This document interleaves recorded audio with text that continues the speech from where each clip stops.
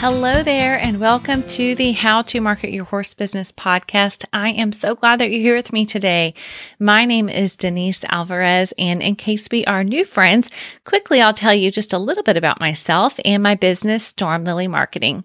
So I love to help horse business owners like you create and implement effective website marketing strategies because I want you to be able to build a sustainable horse business so that you can be out in the barn doing more of what you really love to do.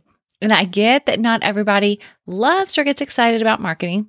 And so that's why I have this podcast here for you, because I want you to have some step-by-step strategies, some basic how-tos, so that you can see what's possible for your horse business, but also so that I can help guide you through that process and help you to make it happen. Now, of course, I do have other services such as website, as I mentioned, and email marketing and things like that. But as far as the podcast is concerned, this is all free and here for you. And so I am so glad that you're here with me today. Now, if we're not new friends, then you've been with me on here for a little bit, or at least long enough to know that I really do believe in the power of email marketing. Now, especially with the things that we've seen going on in social media these past few months, and with a lot of people choosing to leave or at least be more selective with their time when it comes to social media, email marketing has really become front and center again when it comes to marketing your business. So with that, I know there are still a lot of people who are hesitant about email marketing, or maybe just haven't jumped in with both feet because you don't really understand it and you're not even really sure what questions you should be asking to get started. So that's why today on the podcast, we are talking about some email marketing myths, and I'm going to debunk those for you so that you can see the true value that email marketing holds for your horse business. No matter what size of business you have, and no matter what area of the equine market that you are serving, I really do believe that email marketing is going to be key for you this year.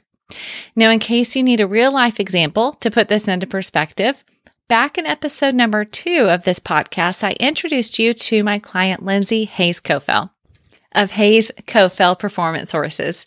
And in that episode, she and I talked about how she started intentionally or strategically collecting email addresses only in early 2020. And yet, at the point of our conversation, which was in October of 2020, she shared how she filled up all of her clinics that season by emailing her list before ever posting about it on social media. Plus, almost every time she does send an email to her list, she gets more orders in her online store, which she affectionately calls her tack shop. And she's not even always pushing or promoting that tack shop every time she sends an email. It's just a lovely byproduct of that. So if you haven't listened to that episode yet, be sure to jump in and give it a listen after you finish this one, of course.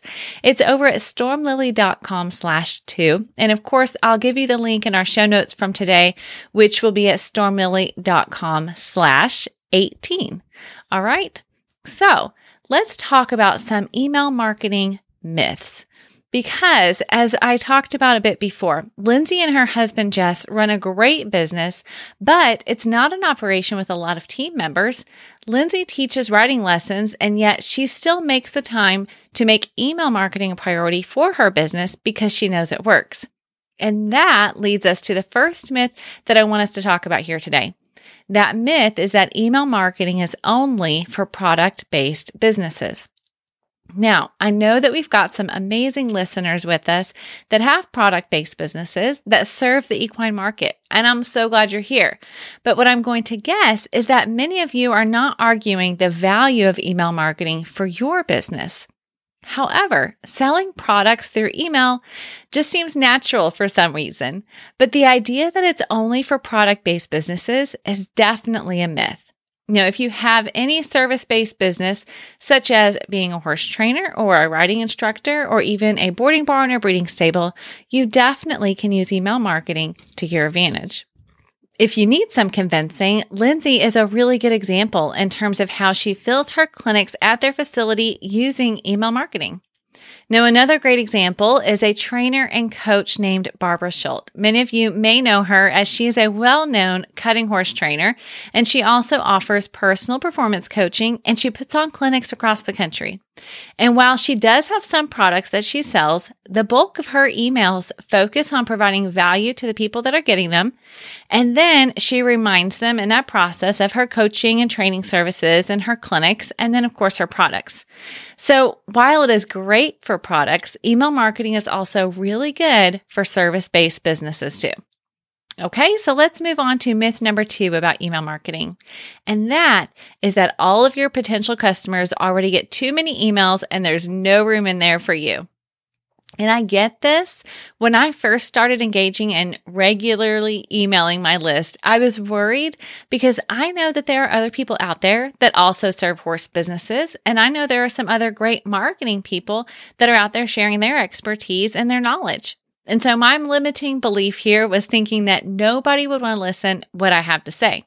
But here's what I learned, and I remembered this lesson by going to the fall open house that I shared with you back in episode number 9 with Jennifer Hurt. Now, at that open house, she had a couple of different clinicians. And not surprisingly, I was naturally drawn to one over the other. I liked the teaching style of one more than the other, and I know I'm not the only one who felt the same way. There were some that liked one, there were some that liked the other more. It's just how it goes. We all connect with different people in different ways. Well, it's the same thing when it comes to email marketing. If people like what you are saying or what you are sharing, they feel connected to you. And so they trust what you're saying and they're going to sign up for your emails, even though the horse trainer down the road might have a great website where they're also collecting emails. They might even unsubscribe from a few other emails just to make room for you in their inbox. And I will definitely be one of those people that say, I do get a lot of emails, but there are certain ones that I make sure to open and read every time I get it because I know that that person is sharing something that I'm going to want to learn and hear from. I trust them and I want to hear what they have to say. And so we'll talk about this in a bit, but I know they aren't just selling to me. They're actually sharing valuable information. And so I make sure to actually open those emails. And so the people who ask for your emails are going to do the same. There is room in their inbox for you, my friend. Okay, let's look at email marketing myth number 3. And that is that email marketing takes too much time. Now, I get this because especially for those of you that are listening to this podcast while you're out in the barn mucking out stalls, or maybe you're driving to the feed store, or you're walking your horse out to the arena for a training session. I know that you're thinking you can't imagine how you could fit one more thing in your busy schedule. And I get that in general. But I heard someone say the other day that you have to choose your heart. And here's what she was saying. Making time for marketing might be hard, and that can be true, but not getting sales or not growing your business is also going to be hard. And so the same applies here. But let me assure you that email marketing doesn't have to be a big, basically, time suck for you, which I know some people may think of it that way, but it's not. Because the good news is that once you get your initial setup complete, regularly emailing your people is really not so bad. And if you work with me to get your email marketing set up, I actually help you create your freebie that your audience is going to love. I help you set up the delivery process and show you how to get in and write your emails so that you can focus on doing what you really love to do most. Plus, I've even created a monthly marketing package that's just for my horse business friends who prefer to hand it off to me so they can focus on the other parts of their business that fit their skill set and their passions a little bit more. So if that happens to be something that interests you, make sure to jump over to stormlily.com/emails and you can see a little bit more about those services there. Now, one more good news item that I want to share with you. This March, I'm actually going to be releasing a new online short course that's focused totally on helping you get your email marketing set up. So I'm going to be sharing more about that later on the podcast and on my website and emails, of course. But I just want you to know that it's coming and I'm building it with you in mind. I'll be taking out all the stops and give you exactly what you need to get your email marketing up and running. And if you happen to already be collecting email addresses, but you don't quite have a strategy yet, then I'm going to teach you how to create a plan for what and when to email your people so that you're making the most of those lovely email addresses that really represent a real person. So, like I said, that's going to be coming soon. I will definitely keep you in the know. You are my favorite podcast people. So make sure that you are getting my emails over at stormlily.com/podcast so that you get that information there as well. Okay, so that was myth number 3, that you don't have time. And I'm going to make sure and help you with that one. So let's move on to myth number 4. Emails have to be beautifully designed to deliver results. My friends, that is a myth. And I love getting to debunk this one for you because it goes back to the one we just talked about, which is time. When you don't have to be so concerned about the design of your email, then all of a sudden you have a little bit more time to do it because it's not so overwhelming. And here's a little known fact. The emails that have lots of images in them, from a beautiful logo and header at the top to some sale images or blog images, whatever it might be, oftentimes, those emails are the ones that get flagged by places like Gmail, Yahoo, or Outlook as promotional or sometimes even spam. So if you're a Gmail user like me, then you know what I'm talking about because we have our promos tab, if you have that turned on, and then we have our primary tab. And you guys want to be in the primary tab. You want to be in the inbox.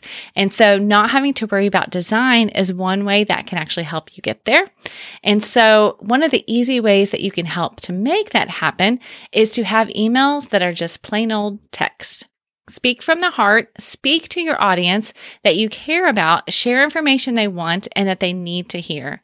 The more value that you can deliver, the better. And of course, if you have a blog or a recent social media post that you think is going to be helpful for them, then share that, link to it from within your emails, but don't worry about having a really pretty design. It's not actually necessary in order to have an effective email marketing strategy. Okay, so I hope that after listening to these myths being debunked for you, that you feel a little bit better about email marketing. It's doable, right? Now, again, you can find a summary of what we talked about today over on the show notes at stormlily.com/18. I'll also have links for you to all the things we talked about in terms of the email marketing services I provide and the upcoming short course that will be coming, so you can make sure to be on my email list. Again, if you have any questions, always reach out to me. I love to hear from you, whether it's on social media or email or on my website.